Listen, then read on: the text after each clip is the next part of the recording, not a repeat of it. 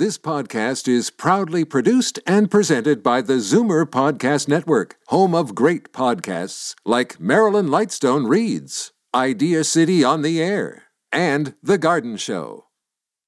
You're listening to an exclusive podcast of Fight Back on Zoomer Radio, heard weekdays from noon to 1.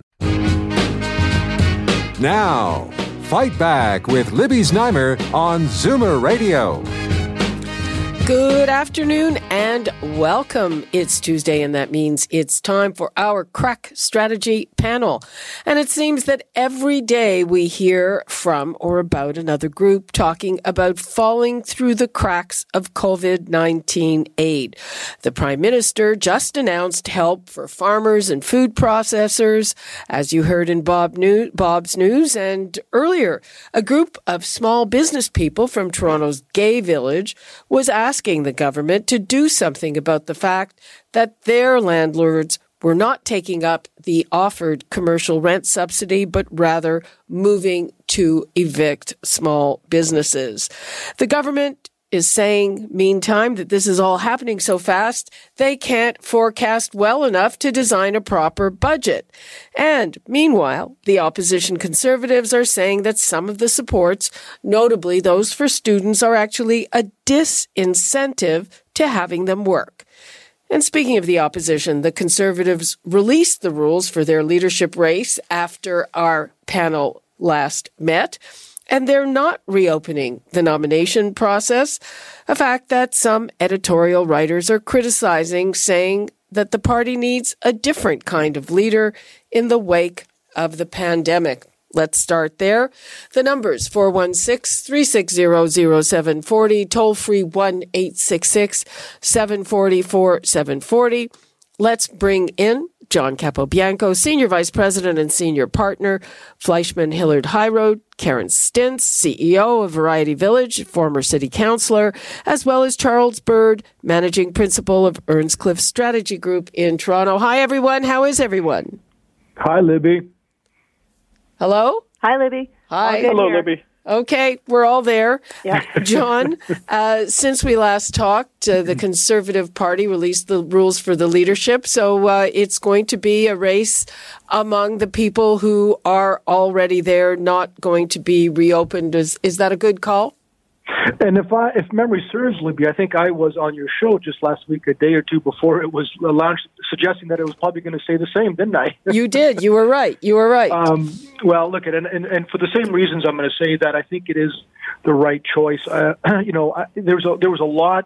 The campaign was in full mode, obviously, before COVID happened, and the party rightfully suspended it and took some time to kind of see what was happening and assess it and determine what best to do. But during that period of time, Libby, when it was on, and there was a number of candidates, some 15 or so that were all knocking on the doors and testing the waters and doing everything they can, and it got whittled down to the 4 that we see now that have been approved. There was a lot of membership sales, a lot of money raised, a lot of people knocking on doors and phone calls and just going to events to try to get the signatures required and the money required. So a lot of work was actually put in to get to the 4 that we've got now that have been approved. And to open it up now would be a disservice to those 4, quite frankly, and also the ones that actually tried to get in from the beginning.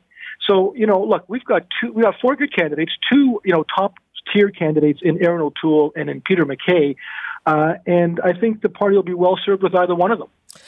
Karen, do you agree? Are either one of those people, are they the right leader for the Conservatives in the wake of the pandemic? Well, I think both of them have an opportunity to, and we'll stick to the 2 of them because I don't actually think that. I think those are the ones that we're really talking about here, and I think that they will have to demonstrate that they are up for it actually, and I think the party has to accept that maybe they might have to revisit the decision. I mean, I don't know at what point you just make a decision and move on and don't go back and look at it again, but the world has changed and the issues confronting Canadians have changed. And, getting through we've talked about this, getting through this pandemic is one thing. Rebuilding the economy, figuring out our economic security, figuring out our supply chain security. Those are big issues that, and even there's a new geopolitical system that we're going to have to contend with that we don't entirely understand yet.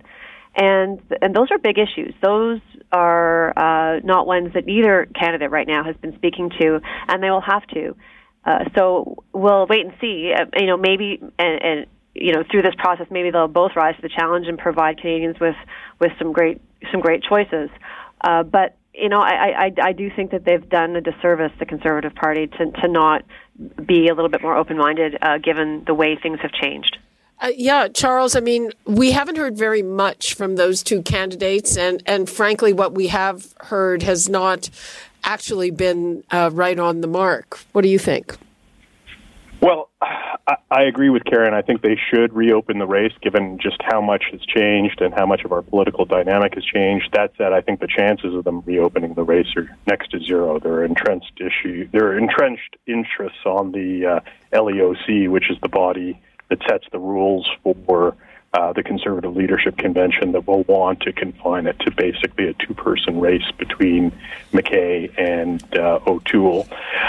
What's interesting is a couple things. First off, where everyone earlier, a few months ago, thought this would be a coronation for Peter MacKay, his campaign and he himself have obviously had some pretty significant missteps over recent weeks. And a lot of Conservatives are saying that O'Toole is the one to watch, which is quite scary if you're a Conservative, because there's not a lot to this fellow that is on the record in terms of, what does he stand for? What are his big ideas? He's more a sniper. He's the kind of person who just is born for the opposition benches and doesn't have much of a record. What's really interesting, though, is remember that when Conservatives elected Andrew Scheer, he had 22% on the first ballot, and he was able to grow that ultimately to 51% on the 13th ballot when he narrowly defeated Maxime Bernier for the Conservative leadership. And it's interesting that the two also-rans in the current Conservative race are pretty right of center. One sort of libertarian, the other is just kook, verging on bigotry. Oh, you mean and Derek to think Sloan. that they could actually shape the outcome of the leadership race is of significant concern. Okay, well, we know where you stand, Charles. No daylight there. Libby, I couldn't. I call it like yeah, I see it. go ahead, John. I couldn't disagree with Charles more, and in fact, probably during the duration of this show, I can't disagree with him more than I ever have before. Respectfully, of course, but no, look, and his language. I have to say, Charles, that your language gets saltier with each passing week in your basement. That's the Irish in me. I noticed that. I think we should be in person a bit more, because he's a bit more calmer in that regard. I'm just saying, I don't want to have to, virtually slap you on the wrist with a ruler. But was it the word bigot? Noted. Was the problem? No, John, I'll defend that. John, go ahead. At the end of the day, and Charles should be the last one to speak about his leadership race, which was a coronation and a complete honor provincially. But look, at the end of the day, what he said about Aaron O'Toole is it can't be farther from the truth. Aaron O'Toole has been an MP and an absolute able backbencher. He was a minister for a short period of time in the last Harper government, and is a former helicopter seeking pilot, and has exemplary sort of credentials, not only to be leader of the party, but to be prime minister of this country. And Peter MacKay is, it speaks for itself. The fact that he's been just an absolute, stellar performer with our caucus and government and all that kind of stuff. So we've got two really, really able leaders running for this thing, and either one of them would be a phenomenal leader and prime minister. So I got to disagree with Charles on his assessment. And of course, he's a liberal, and I understand that. But look, at the end of the day, the fact that the leadership race was on pause, and now has been beginning. I think you're going to see Peter and Aaron, and quite frankly the other two as well, but Peter and Aaron, who are going to be a lot more proactive and are going to be a lot more sort of open with respect to how they see things running, and how they think they would do what they would do with respect to the policies that we're seeing out of the Prime Minister over the last little while, because it's their job now. And of course they were on pause for a while, but now the leadership is picked. The date's going to be August sometime. you're going to see them be a lot more proactive on this. And quite frankly, Canadians will be surprised by what they see coming out of Aaron and Peter. Okay, well, let's hope so. I want to move to something that is frankly worrying me. So yesterday, the Prime Minister announced $850 million as part of a global commitment to research and development of COVID-19. And we keep hearing of these investments. So here's what I'm worried about. There are a lot of groups around the world who are racing to get this vaccine, and we hear a lot about cooperation, but it's also competition. But we have also heard from places, including the biggest manufacturer of vaccines in the world in India, and certainly in the United States. And we know that if the vaccine is developed in those places, they're saying our people come first. So is the government doing enough to try to ensure that, if there is a vaccine in a timely way, that we may actually get some of it? Charles? Boy, that is the $64,000 question. I mean, there's a lot of very, very credible organizations that are currently working on a vaccine. We've heard Donald Trump come out earlier, just a few days ago, saying that his hope is that there's a vaccine in place by the end of the year. The timing of that suggestion may be more geared to the presidential election than it is to reality, as most knowledgeable people tend to suggest. Let me jump in there. So we heard from Anthony Fauci, and what they're doing is throwing a lot of money at it. So what they're doing, they are going to manufacture some of the promising vaccines before they're approved. Mm-hmm. And if they turn out to be approved, they'll be ready to go in the United States. And Libby, I like that approach. I mean, I think it's aggressive, and I think that if it's done properly, then it is in some instances appropriate to do human trials before there is FDA approval or approval from whichever national body has oversight. I should also add that there's actually been a number of vaccines that have been in development for years, not specific to COVID-19, because obviously this is a new virus, but with regards to previous strains of COVID. So it's possible that scientists may be closer than we think to the development of a successful vaccine, upon which, any return to normalcy is really dependent. Right, but it's... Of course, once you have the vaccine in place, and even if it works 100% perfectly and gets all necessary approvals, producing hundreds of millions, if not billions of doses and distributing them adequately in a fair way where they're needed most is probably the ultimate challenge. Well, exactly. So that's what I'm asking. Karen, do you have confidence? And again, in the States, what they're doing is they are prepared to be dumping a lot of this stuff down the drain if it doesn't pan out, just to make sure that if it is approved, they've got it. And then I don't know where we are on the pecking order. I mean, I'm assuming, given that the rest of the world is bigger than Canada, it's all in likelihood that the winning vaccine will not come from here. Yeah, I think that's fair to say, that the winning vaccine won't come from Canada.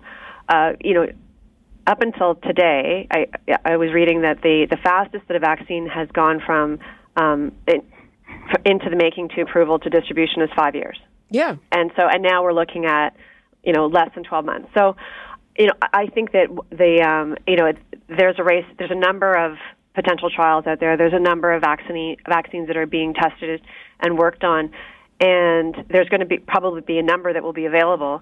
But in between now and then, I think that the one thing that we still also need to be working on is what is a treatment. Yeah. And I think that's where Canada actually has the advantage, that we may not develop the vaccine, but we'll develop a way to more effectively treat patients earlier so that the outcomes are better than what we're seeing right now, and taking steps to prevent this virus from getting into places that affect the most vulnerable so badly, so poorly, is another strategy that I think that we are winning at, to be candid. I mean, the nursing homes and the long-term care facilities are an issue that we do need to grapple with and continue to grapple with, but the general rate of infection in the population is very, very, very, very, very low. Very low. And so I think that Canada is well placed to come out of this, while waiting for the vaccine. And I know the vaccine will be the thing that people are looking to say that that's when life returns to normal. There's no normal. Life won't return to normal for some time to come, and a vaccine is not going to make that happen.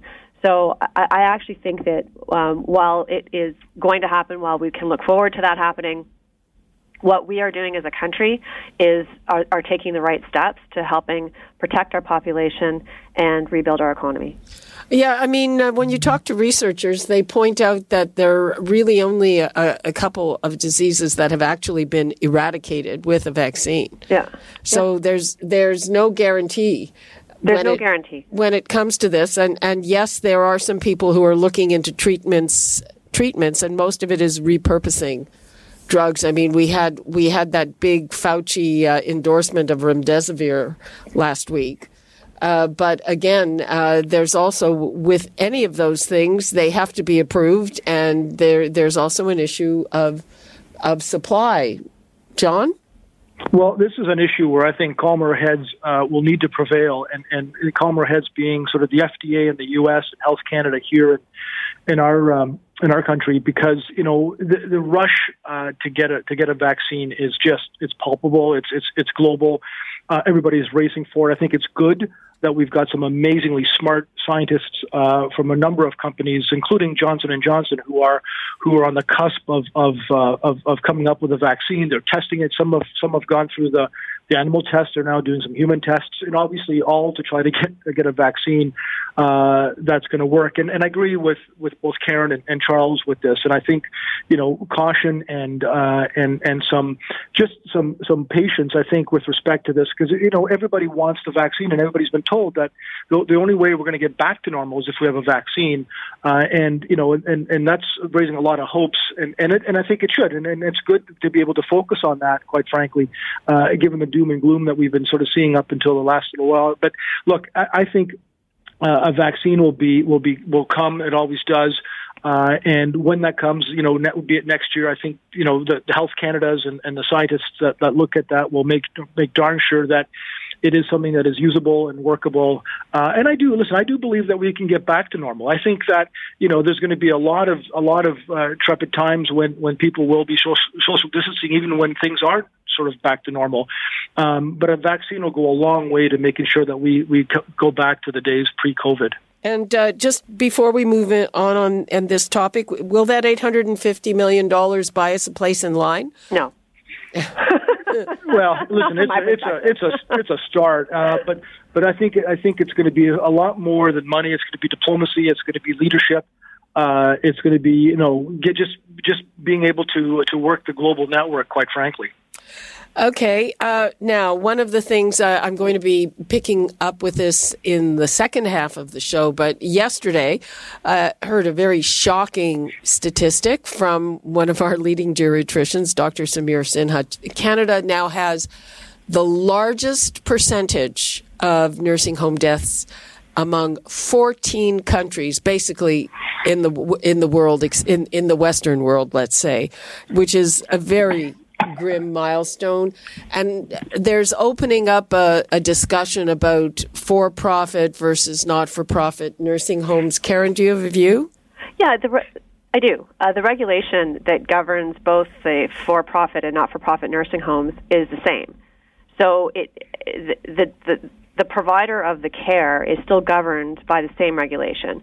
And so the issue is not whether it's for-profit or not-for-profit. The issue is the regulation and the subsidies that providers receive to provide the care. And there is ample evidence that we've seen that we don't provide enough funding for personal support workers who do the work in long-term care, that they're shuffling between long-term care facilities to make ends meet, and they're not making a living wage. And so from my perspective, it doesn't matter whether it's private or not-for-profit. The issue is, do we have the right regulations, and do we have the right support for the people that are providing the level of care that we need in these facilities? And that's where the focus needs to be. And if it starts to become private versus public, then it distracts us from the real issues that we need to tackle with. Well, if you talk to advocates, and we do all the time, the vast number of complaints are about for-profit, and they're keener, I guess, to cut corners, to turn a profit because they have shareholders. But again, sorry, not to jump in, and I won't take more time than my allocation, but the Salvation Army had an outbreak, the City of Toronto had an outbreak, and those are not-for-profit organizations. So it's not. No, I'm not just talking about an outbreak. I'm talking about other concerns in terms of the staffing, as you said, and other things, because these are, of course, very long-standing problems. John, do you agree that profit or not-for-profit is not an issue? I personally don't think it's an issue. I think that we just don't have the capability to have as many for public or public long-term care facilities, anyways, because there's just so much the governments can do. So I think private sector needs to jump in, as I firmly believe on a lot of occasions, but certainly in this case. But I think Karen is right with respect to the regulations. I think that it's healthcare, it's dealing with life and death of seniors. And as a result, government has to have a regulation, there that matches. It's like schools, right? Private schools versus public schools. Governments have to have a regulation that sort of can transcend both of them, because they're both equally important to the well-being of Canadians, be it education or be it healthcare. So I think that would be the key here. But I do think that private sector has a role to play and have been.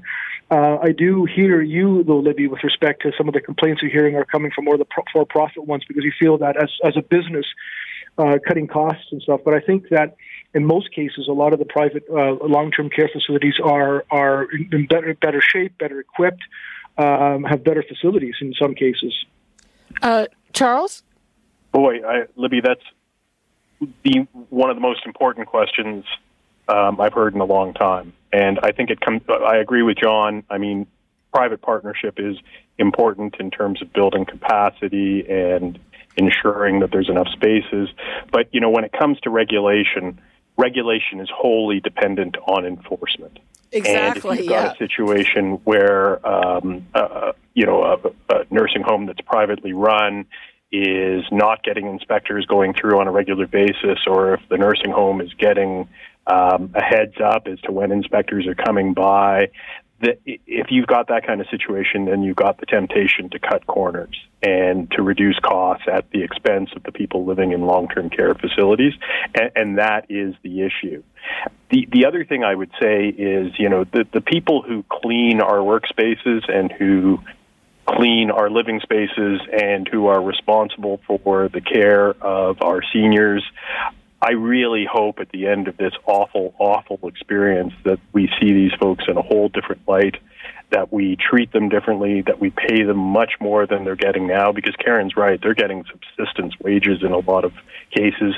And what we've seen over and over again, and perhaps understandably, is staff who are getting sick or staff who are desperately worried about getting sick, who simply say, I can't do this to my family. I cannot continue to do what I'm doing in this long-term care facility. And that's a problem we just have to solve. And I mean, that's the kind of thing that's costing lives and causing misery. And some of it is unconscionable, that until this regulation was put in by the government and it's supported with money from Ottawa, the reason that they had to work in multiple places was so not that there wasn't enough work. There's a shortage of personal support workers, but because their employers didn't want to pay them benefits. That's right. And clearly in British Columbia, if you work in a long-term care facility, it's stipulated that is the one long-term care facility that you will work in for just this reason, because the degree to which workers can transmit this virus from care facility to care facility is a really major problem. Okay, we are starting to get to the end of our time, and I started the intro with, every day we hear from another group falling through the cracks. The Prime Minister seems to love handing out money, and however you design one thing, there's some leak in another thing, and one of the things that he just said a few minutes ago really struck me because he's talking about dealing with surplus food that's being dumped, and he said the government will help distribute it where it needs to go. Right at the beginning of this, with great fanfare, the federal government announced $9 million to help service organizations distribute food or whatever to seniors who couldn't get out. And, as a matter of days ago, people are still saying they do not know how to access that service. So, I don't know. Anybody have thoughts on all of that? Well, yeah, I think what we're dealing with is it's easy. They took the step to shut down a number of things. And so shutting down was the public health recommendation, and so that happened. But now we're realizing all of the implications for when you shut things down. And the implications are broader than anybody could have imagined. And we don't have enough Band-Aids. And all the money that we're spending, again, it does rely on an economy being able to come back to life and repay that debt through economic growth. And so that's the challenge ahead for the government, is that it's a dual role of making sure that there isn't complete economic collapse, as well as positioning us for a return to growth. And that's not going to be a short journey. And what about, is this still the right thing, Charles, to be, handing out millions and millions of dollars every day? Oh, absolutely, and I'll risk getting slapped on the wrist, Libby, by saying, I was really disappointed in Andrew Scheer and his suggestion recently that we should be reducing emergency relief for Canadians who suddenly find themselves out of work and without a paycheck for fear that they're sort of we're running the risk of them becoming lazy and never wanting to go back to work again. It's just nuts, right? It goes to the old scapegoating of so-called welfare cheats and how this problem is rampant and how Canadians would much rather sit at home and not work and collect pogey than anything else. And I just don't get it. I could understand it coming from Conservative leadership candidates because clearly they've got to play to a particular base, whether it's social conservatives or the far right, but I just don't understand the attitude. Right now, there are a lot of people outside of those who are suffering through COVID itself or family members who are witnessing the deaths of thousands of Canadians. There's a lot of Canadians who've been hugely disadvantaged, and the government is doing, and both the federal government and provincial governments, including Premier Ford, are doing absolutely the right thing by urging caution and saying, let's stay home. Let's let this thing pass. Let's get past this. Because this whole Trumpian notion that, we have to turn back on the spigots. If we see another outbreak of COVID, it's not a question of turning off the spigots again. It's a question of taking a sledgehammer to the spigots. The spigots will be gone. Okay, but I bet on that note of saying I bet that everything comes back on stream. It's starting to happen, and I think it's going to happen pretty quickly now.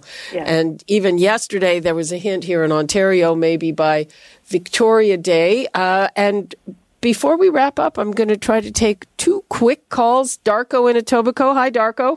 Yeah, I like Karen Stintz's idea of getting treatment for people who get it because of the numbers involved. And for Charles, I know he was saying that we'd have to start using this before it was approved and we'll have human test subjects. I'm not sure if that was the right wording, but are you going to be first in line when that comes up? Because I don't want to be the first one without it being thoroughly tested to take it. Oh, there are already people who have lined up to be the first in line. Most of them, I think, younger people, not here in the UK and the US. But Darko, I hear you. Thanks for your call. Okay, thank you very much. Okay, and quickly, Mary in Burlington. Hello, Mary. Hi, how are you today, Libby? Fine. How are you? Oh, I'm not too bad, thank you. Yes. Libby, I would just like to say briefly, I am terribly, terribly disappointed at the way this pandemic has become a political football. Shame on the Conservative Party and its leadership contenders to be leading them. It's not only the people who are ill and dying. What about the grieving relatives? I could go on. Okay. I'm a retired healthcare worker, and I would like to say a bit more. But however, I would just like to say, shame on the leadership contenders for the Conservative Party. Okay, Mary. Thanks for that. Mary's obviously an intelligent and discerning. Okay. Okay, everybody. And related to Charles. Okay, I'm going to give everybody 20 seconds each. We can start with Charles.